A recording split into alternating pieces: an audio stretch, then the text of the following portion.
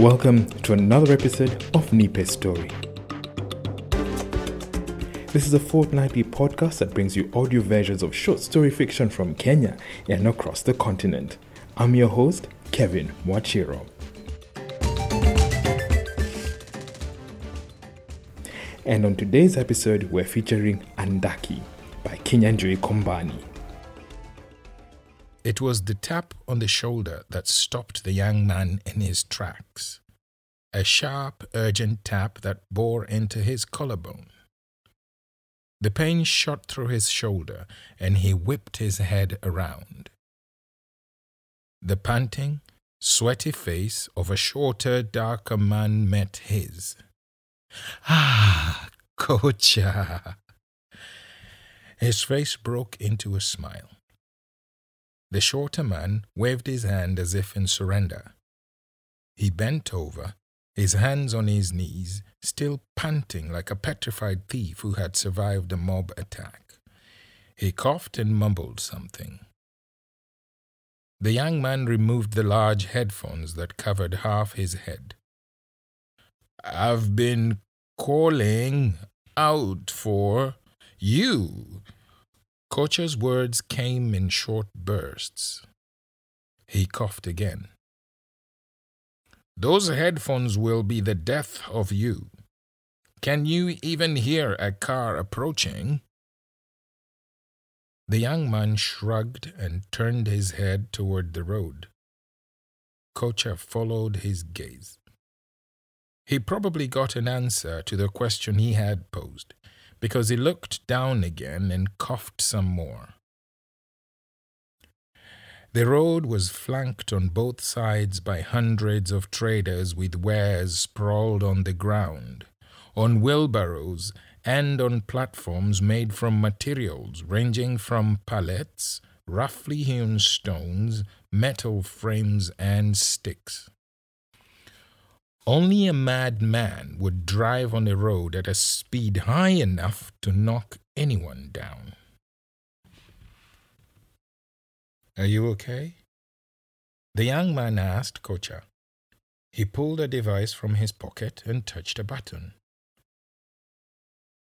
"Niko fomu. I'm fine," came the labored answer. "Zawapi? Where are you going?"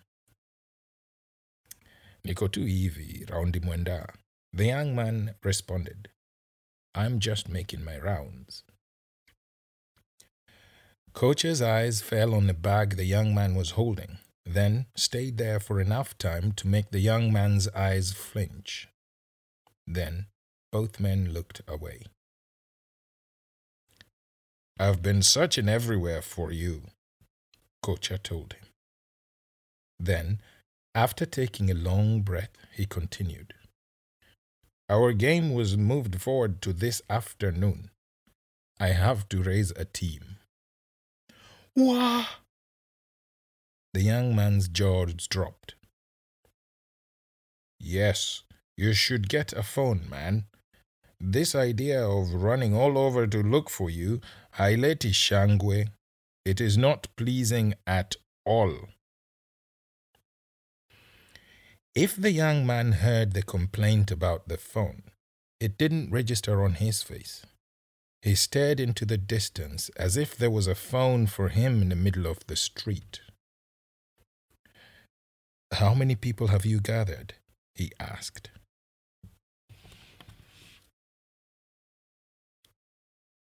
"3," Kocha responded weakly. "3?" The young man's face looked like he had been hit by the butt of a policeman's G3 rifle.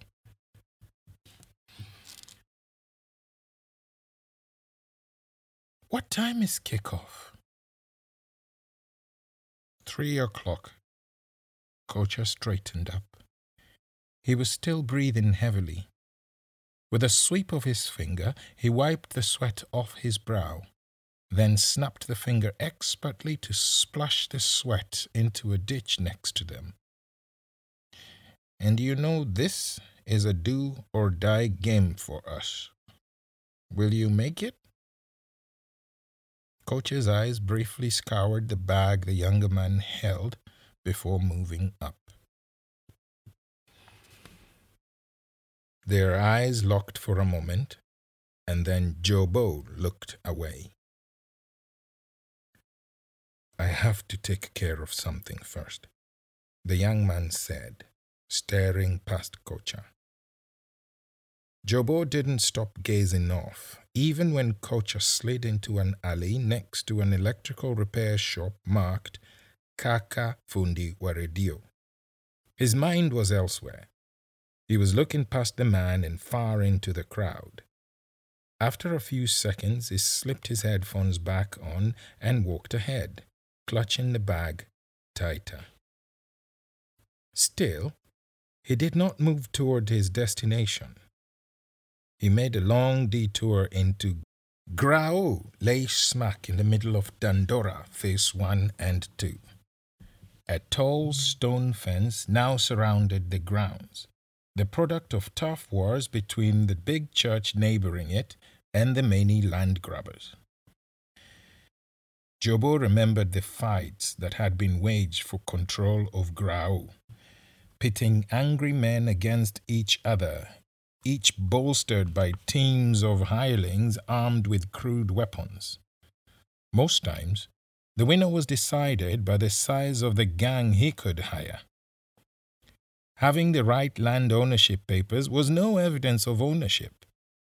Each party had genuine title deeds signed and stamped by the Ministry of Land, which they did not hesitate to wave at their opponents. Currently, the church had hold on the land, courtesy of the area member of parliament who had made it a campaign pledge to secure the grounds. The church had quickly put up the fence, but Jobo knew that the ownership was only temporary until someone with more clout than the MP prevailed. Only time would tell. The cartels were biding their time. It would not be a surprise to soon see a block of houses being built using stones from the wall. This was Dandora. How his brother Robert had found himself amongst the marauding gangs one afternoon remained a story to be told for generations to come. He had been hanging out at Bays when someone came in with the news that there was some quick money to be made. All one needed to do was obtain an ugly-looking weapon that would scare people away. The prospect of earning 500 shillings was too tempting, and Robert found himself shouting whores at another group of youth, daring them to come closer if they wanted to meet their maker. It was after a lot of shouting and daring that he had been told that the other side was paying 1,000 shillings. And he immediately switched sides. Oftentimes, those confrontations did not turn violent. After all, the gangs knew their rival gangs and would meet in the estates after the financiers had departed. At other times, though, especially when the gangs were from other estates like Kariobangi and Huruma, things could indeed turn violent. The police, who mostly just hung around watching the gangs threaten each other with fire and brimstone, would swing into action if the situation became bloody. When this happened, the estate would shut down. Jobo was startled out of his reverie by the sight of a ball zooming toward him. A series of loud gasps escaped from the nearby football field. The ball was coming straight at his head. Instinctively, he bent down. The ball whizzed by, just an inch from his head. He somehow stopped it with his right foot, bouncing it over his head and over his waiting left leg. Then he flipped it to his right leg and hit it back into the field, all this time carefully watching the bag in his right hand. Whoa! A wave of admiration crossed the field. A few people clapped. The field was filled with spectators and football players in kits of different colors. He had been so deep in his thoughts that he hadn't even noticed he had strayed into the field. He clutched the bag tightly and crossed the road again. He was now facing the direction he had come. If someone was following him, they would realize that he had been walking in circles all along. He took another quick glance behind him. There was nobody. Satisfied, he slid into an alley. A few moments later, he emerged into a small clearing. On his left side, a black gate stood high in the sky, only matched in height by a wall built with roughly hewn stone. The colorful bougainvillea leaves peered above the stone fence. In many parts, the leaves overhung the wall, crawling almost to his height, leaving an uneven, unkempt shape. Opposite the gate, on all four sides, were buildings facing the road, away from the black gate. The only way into the compound was the alley Jobo had come in through. Nobody knew who the owner of the plot of land in the middle was. In the estate, there were such pockets of land, marooned for the moment, until someone claimed them.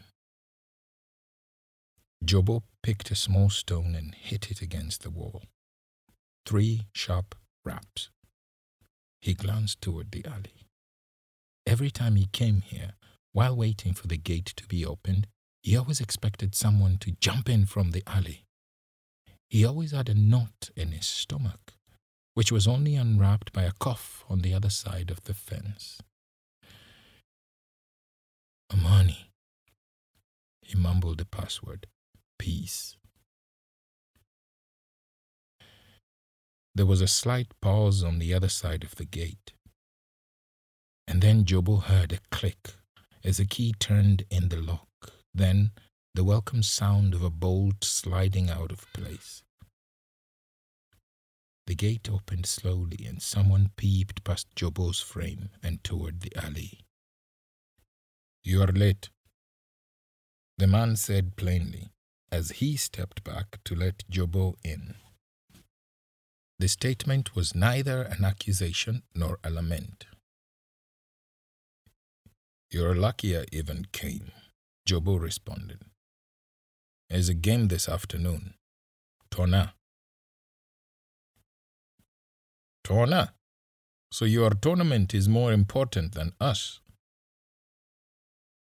Jobo did not look in any way perturbed. Instead of answering, he pushed past the younger man and walked toward the house.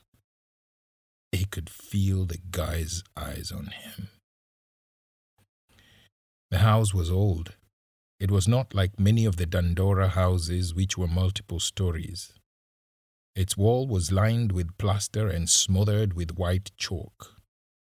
If you looked closely, you could see the finger shapes of the people who did the plastering. There was a small compound which could fit 2 cars, but it was clear that no vehicle had driven into the compound in the recent past. A small, freshly weeded and watered vegetable garden stood where ordinarily there would be a car park. Rows of healthy-looking kale and spinach stalks waved cheerfully. With his left foot, Jobo kicked aside a watering can, perhaps more forcefully than was necessary. The younger man walking behind him clicked his tongue as he picked up the can and placed it aside. Above the metal door was a small handwritten sign. Andaki. "Ah, finally!" someone said from inside the house even before Jobo went in. He recognized Roba's voice. Before he could respond, a few other shapes emerged from somewhere in the house. Within a second, the bag was yanked away from his hand and its contents removed. There were 4 large bowls, and 2 large flasks. Kuna nini leo? Roba asked as he smacked his lips. What is there for us? But he clearly was not waiting for a response. He was already opening the lid. You guys are hyenas. Jobo relaxed into a sofa as the 4 young men congregated around the dining table behind him. The sofa was not comfortable. Age had eaten into the cushions, and he could feel the hardwood press into his bones. Someone else came from the kitchen with several plates. Wazi Jobo, he complimented Jobo, who received the gratitude with a wave of his own hands. They ate ravenously, none of them speaking. For a long time, only the chewing and cracking of bones could be heard. It was as if Jobo did not exist. There were 5 men in total. The tallest of the lot, the one who had opened the gate for him, was called Brio.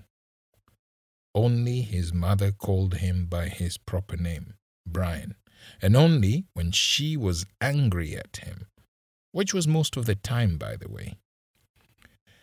Brio was 15 years old and until recently was in Form 2 at the local secondary school. Next to him was Max. At 25, Max was the oldest. He was short and dark, and both sides of his face were lined with sideburns most likely shaped at Sam's Kinyozi, the barber shop near Grao that everyone went to. Max didn't speak much, but when he did, you knew why. He had a pronounced stutter. Next to Max was Boy. Boy really hated being called that and was always insisting, sometimes using his fist, that his real name was Danson. But everyone called him Boy for as long as anyone could remember. It was one of those pet childhood names that stuck. He was slightly plump, and like the others who were all lean.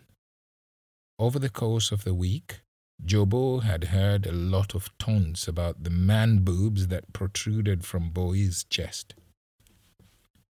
Roba was tall and thin, just like Jobo. People always confused them, especially because they wore the same hairstyle, cropped short. Most people said that the 2 brothers had their mother's sharp and fierce eyes and eyebrows that seemed to curve inward, accentuating their fierce looks. Once, someone had suggested that they shave differently to avoid the confusion. But the suggestion died a natural death because neither of them was willing to change his hairstyle. Umzai, pass me the salt, someone said. Jobo looked up and saw Max wearing a murderous look on his face. Mzai Nwewe. Max shot back. You the old man. Jobo smiled. He had been told that previous day, Max had used the fact that he was older than everyone else in the house to win an argument, and now they were using this as an insult. Kim, the guy with one missing tooth, said, Your mum is a very good cook. Well, I will pass her the compliment, Jobo replied. His mum would be very happy to hear it. Kim continued, At least this week I can sleep in peace. Last week was something else. There were a few guffaws from around the table. But what happened last week? Jobo asked nonchalantly. He only wanted to make conversation, otherwise it didn't really matter to him. The kind of food we were eating, Kim answered. You wouldn't know what it was until you ate it. And at night, you couldn't sleep because of thinking, if I die now, what will have killed me? Kwenda uko. Another man dismissed him. We all know your mother doesn't know how to cook, and during her week, she had to bite. Ah, that's better, Kim shot back. Better than to cook mashakura. The room erupted into laughter. Mashakura was an increasingly popular yet ridiculed mixture of imaginable dishes served in one large plate. Brayo and Kim picked up the dishes and went to the kitchen. Jobo remembered that the previous day it was Max and Bowie who had cleaned up. Roba wiped the table with a very white cloth. You guys have fascinating lives here, Jobo said. Out there you're all macho. It's hard to imagine the lot of you washing dishes and cleaning up.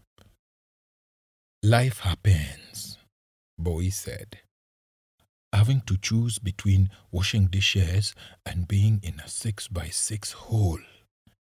I'd rather wash the dishes over and over again.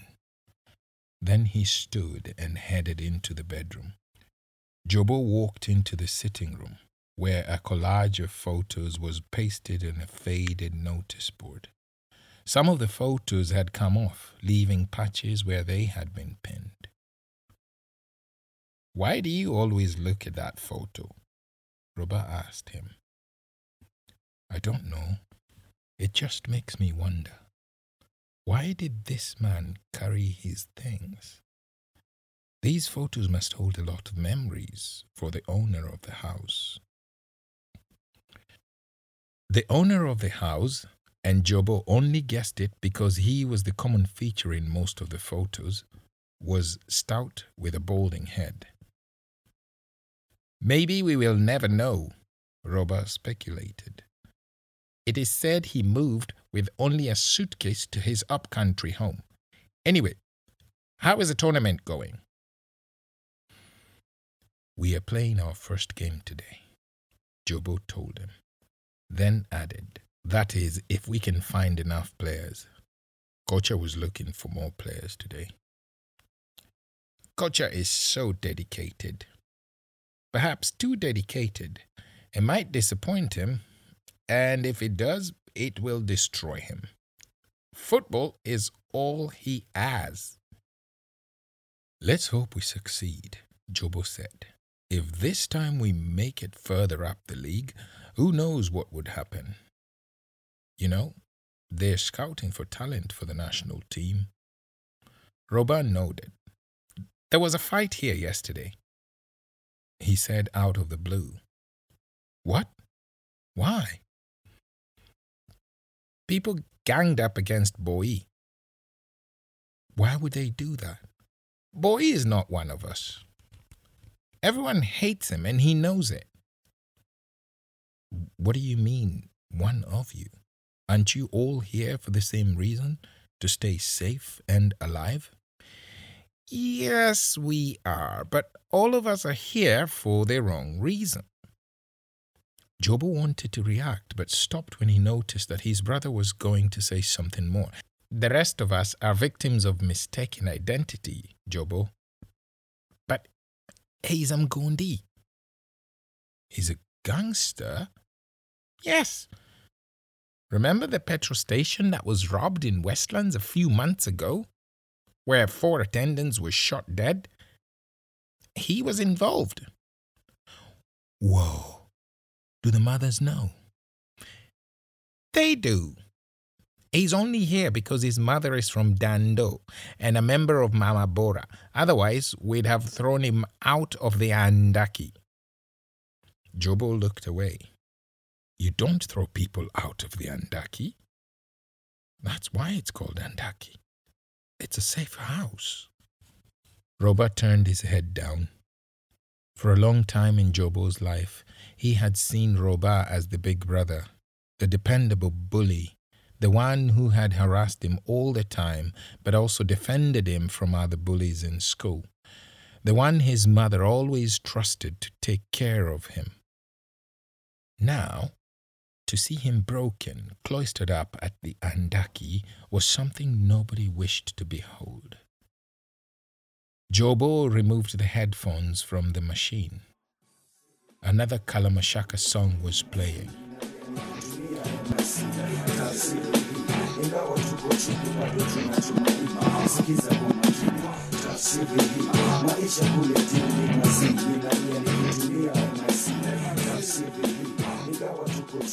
The three men were silent. These musicians were always ahead of their time, Max said. Everyone nodded in agreement. But they lived in better times, Brayo added, as he walked to a water dispenser beside the dining table. At least those days, all you feared from the police was being handcuffed. Nowadays, if I come for you, nikukangwa. He flashed his forefinger across his neck to gesture slitting. So, what do you guys do every day, hold up here? Nothing much, Kim said. We play games, sleep, watch movies, and sleep some more.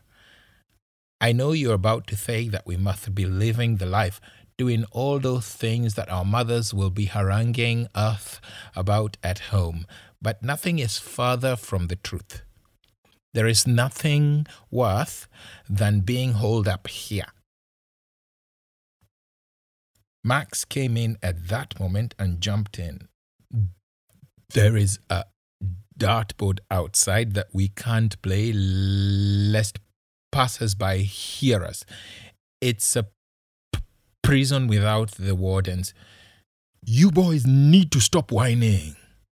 Boy's voice cut in. He was standing in the doorway, arms akimbo. Would you rather be dead? The silence was enough to answer him. Because that is what awaits you outside, beyond the gate. Nobody spoke. Yes, he was now emboldened. You should be on your knees, thanking God for everything and praying for more miracles, like for the owner of this house not to decide to bring it down and build apartments like the rest are doing. You need to pray for the women of Mama Bora to be more united and for them to continue to make more money to pay for the rent and food. Otherwise, you will all be felt like houseflies. When he was agitated, his man boobs shook even more. Jobo would have smiled were it not for the gravity of the situation. When he saw that his words had hit home, Boy exclaimed, Aya, why are you not on your knees? This relaxed the air and a few people smiled. I didn't know you to be religious, Robert said. I am not religious, the young man responded. I mean, not in the way other people are. But I have seen things that have shaken my entire belief system. How come, out of all my friends, I was the only one spared? Why me? Someone said that everyone has a day written down when he will go, Kim said. That was perhaps not your day. Or there is this thing about purpose, Jobo said. They say everyone has a purpose. Maybe you have not achieved yours. Boy looked at each one of them with his piercing eyes. Why did Kisi spare me? Why didn't he shoot me like he shot the rest? Yet all of us were lying down waiting for the bullets to spatter our brains away. Jobo noticed that everyone looked toward the door. The mention of the name Kisii had a drastic effect on everyone in Dandora. Jobo had never met Kisii. Not many people had seen him. It is said that the only people who had seen him did not live to tell others what he looked like. That is why those who have been through the other end of Kisii's gun and lived to tell the story were treated specially here, as if they had returned from the world of the dead. Kisii was loved by few and hated by many. His reign of terror over Dandora and other Eastlands estates had spanned more than 10 years. Jobo started hearing about him when he was still in lower primary school. If a child misbehaved, the mother would threaten to call the policeman Kisii, and the kid would behave instantly. Eastlands had been, for a long time, home to many vigilante groups, from the 42 Brothers to, lately, the Mungiki. The latter was a semi-religious outfit that had, in the early days, aims of taking the people back to their traditional culture. But it is said that the group, known for their dreadlocks, morphed from cultural religious to a political outfit. And when the politicians were tired of them or achieved what they wanted, they turned their backs on them. Now its members had to go underground because the police came at them with guns blazing. For some, Mungiki was evil incarnate. They controlled everything from shops to the public transportation system. Before you brought your matatu, public service van, to any route, you had to give them protection money. And each day one had to pay money to their agents, failure to which your matatu would be burned to ashes. For others, Mungiki was the savior. In an area unpoliced by the government, thugs had reigned supreme. The Mungiki, as a vigilante group, was said to reduce petty crime in the estates, and it was said that none of his members went home hungry. They would ensure that those who could drive got squaddy, a short round-trip assignment to a vehicle while the official bus driver took a lunch break. Jobo remembered hearing the clip of a government minister on TV declaring a shoot-to-kill order against the Mungiki, which had grown so huge that it even distributed electricity stolen from the national grid. "We will wipe them out. I cannot tell you today where those who have been arrested are. What you will be hearing is that there is a burial tomorrow. If you use a gun to kill, you are also required to be executed." Perhaps Jobo was too young then to understand the gravity of the statement. He only heard about it from his school teacher. But he was not too young to experience the impact of it. Kisii was born out of it. For a lot of young people in Dandora, it was a case of when, not if, Kisii and his people would come for you. So the Mungiki went underground. They no longer paraded around with their trademark dreadlocks and snuff-sniffing ways. When they came for Roba, Jobo was in school, so he was spared the trauma. Apparently, one of Roba's friends had been implicated in a mugging. What Roba told Jobo later was that his friend Jack had bought a second-hand phone, and it turned out that the phone had been stolen, so the police tracked it. When they arrested Jack, they made him name his best friends just before killing him, and Roba's name was saved in the stolen phone. Jobo was told that it was his mother's cries that stopped the policeman from shooting his brother. At the last moment, Kisii had decided against killing Roba. "Get out of here, Rudi Ocha! Go back to your ancestral home. If I see you here again, I will shoot you. You hear? It is said that the petrified robber nodded desperately and then remembered something. Lakini afande, sina ocha. I don't have an ancestral home. I was born here and my mother was born here as... This infuriated the policeman so much that he cocked his gun and aimed at Robber's head, which elicited another anguished cry from the mother. Wait! Don't shoot! I will take him! I will take him back home! People in Dandora still speak today of Jobo's mother's bravery. Who would dare grab Kisi's pistol? And that is how Robber found himself in Andaki. Brayo had a different story. He met an uncle on his way to school.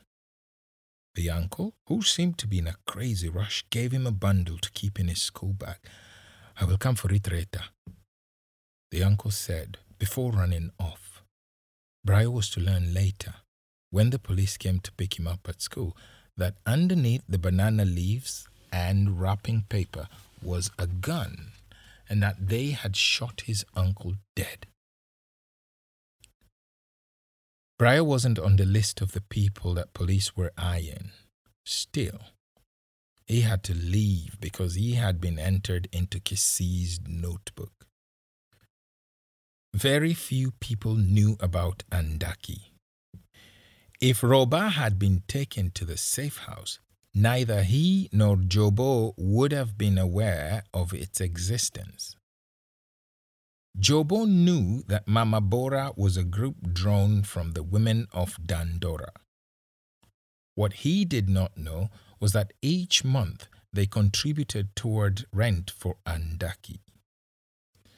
It served the people who had no upcountry home to go to when ordered to by the police, and each week one of the women whose sons were at the safe house provided food for all the occupants.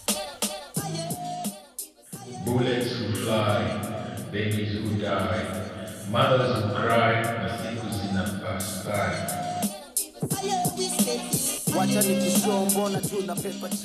Hey, I got to go now, Jobo said, standing up suddenly as if the song were a wake-up call. The game awaits.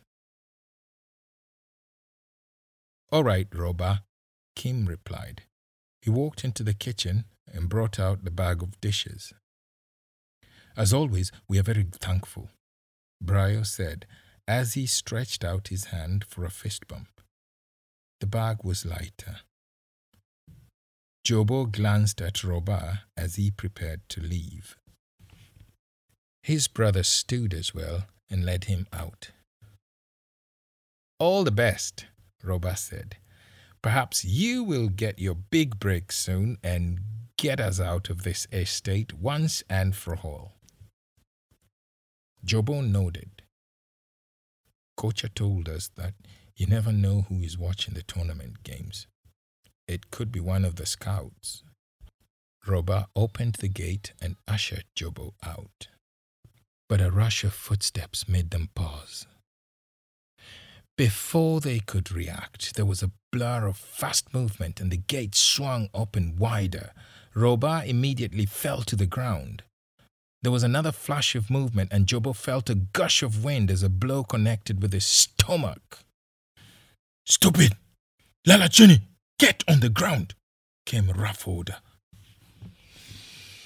Jobo looked up, still grimacing in pain. There were 6 or so men, he was not sure, standing over the 2 boys, each holding machine guns at the ready. He did not need to be told who they were. Lie down with your hands on your head! The boys quickly obeyed. From the corner of his eye, Jobo saw the men move into the house, but then they disappeared from his line of vision. He was about to raise his head to see what was happening when the sole of a shoe rammed into his skull. Stupid! Someone yelled above him. He actually felt his brain move, even as 1,000 stars flew inside his head. He shut his eyes tightly to ward off the pain. Wachauchinga, he heard Roba's urgent whisper. Stop being stupid. In another minute, Jobo heard a series of loud crashes and shouts from the house. Someone screamed. And then suddenly a gunshot split through the air. Jobo pushed his face deeper into the concrete. Orders were barked. Lala Chini, lie down. Toka Inje, get out. Where are the others? Jobo felt several bodies falling next to him and heard their groans as they hit the ground. Here is the last lot, someone said a moment before another body hit the ground. Stupid fool, hiding in the ceiling. What kind of low-life criminal are you?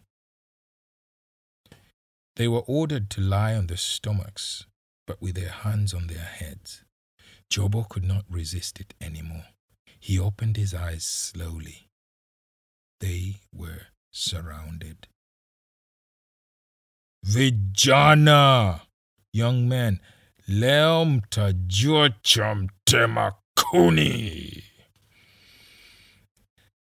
They had said that when you see Kisii, you will know it. From the way the rest of the officers looked at him, it was obvious that the man who had just spoken was the squad leader, Kisii.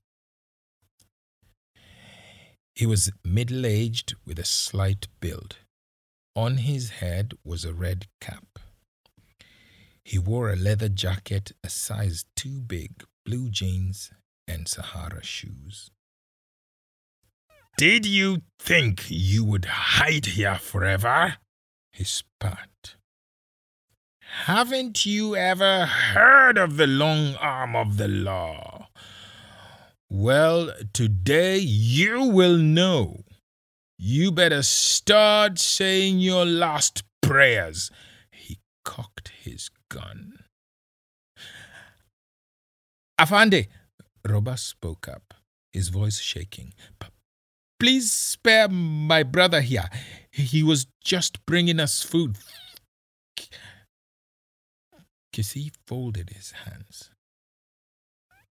Bringing you food, huh? Bringing food to a bunch of criminals is the same as being a criminal. He will go the same way as all of you.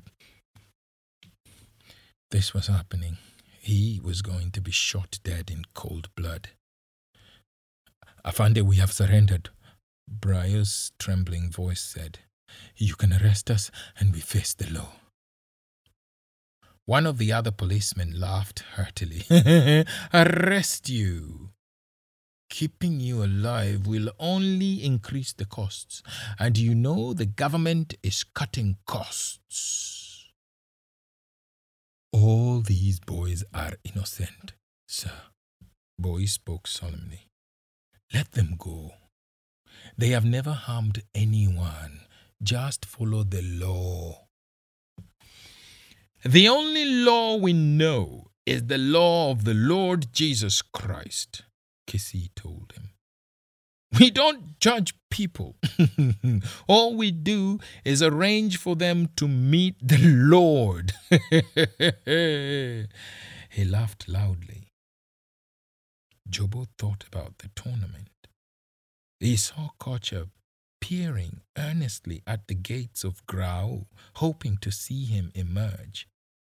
He thought about the Kalamashaka song.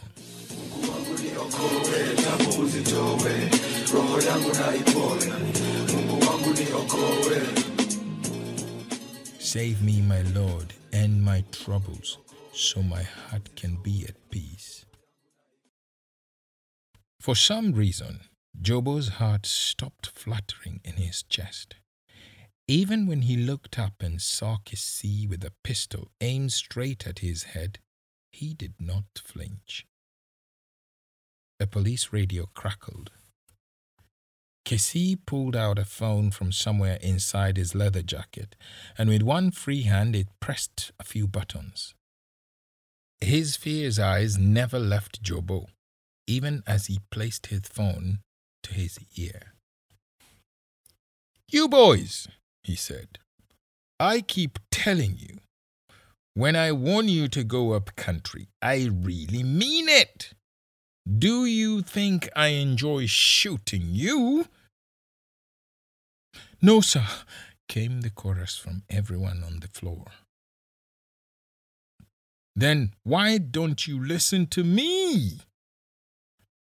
The person on the other end of the line seemed to have answered, because Kissi turned away and began listening.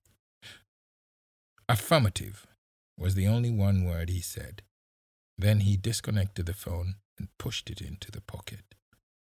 "Asiye funzwa na mamae, hufunzwa na?" he asked them as he pulled the safety catch. Nobody answered the saying until one of the other policemen finished it. "Ulimwengu." He who is not disciplined by his mother is dealt with by the world. "Okay," Kissi said, glancing at his colleagues.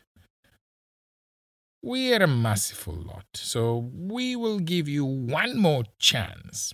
Get up and run for your lives." What? Just like that? Jobo heaved himself up, and then he saw that Kim and Roba had done the same, but the rest of the boys continued lying on the ground. He hesitated. "Don't," Max whispered urgently. "Don't run." He was no longer stuttering. "They want us to run. Then they will shoot us in the back and tell everyone we escaped from lawful custody." Jobo looked at the policemen and saw them exchange glances. Kissi took a step toward Max. Then he bent over and pressed the gun into his forehead. "Young man, you are clever. You think anybody cares how you died?" "What's that?" Another policeman called out, looking towards the gate. Kissi stiffened. A loud wail cut through the air. It was a woman's voice. "Ooh-wee! Ooh-wee!" came a different voice. "Ooh-wee!" Another voice joined in, and suddenly the whole air was filled with dozens of cries. "Ooh-wee! Ooh-wee!" The voices were coming closer. The policeman looked at Kissi indecisively. He stood up and turned toward the gate, his pistol straight in front of him. They pushed him back into the compound. Dozens of women screaming, "Ooh-wee!" pushed him even further aside as they took a moment to survey the scene. "Ooh-wee! You will not kill our children while we watch!" One woman screamed at the policeman. He took a step back. Then all the policemen took a step back. The women came where the boys lay. They lay spread-eagled, shielding them. "Shoot us first!" Another woman dared the policeman. The policeman looked at Kissi with consternation. For the first time, he had a stupefied expression on his face. The women continued screaming, "Ooh-wee! Ooh-wee!" More women were screaming outside, and more women were coming into the compound, and more women lay over the boys. Kissi lifted his pistol in the sky. Jobo shut his eyes tightly. Bullets who fly, babies who die, mothers who cry, na siku zina pass by. Bullets who fly, babies who die, mothers who cry, na siku zina pass by. When Jobo opened his eyes again, he saw that Kissi still had his pistol in the air. He thought the man was going to shoot in the air to disperse the women. Instead, he walked slowly towards the boys on the ground. The women hugged them tighter and let out louder screams. Slowly, Kissy crouched low. "I will be back," he said softly to Jobo, and then he stood up, made a lighthouse scan of the compound, and nodded to the other policemen. They all walked out slowly. Na siku zina pass by. Na siku zina pass by. Na siku zina pass by.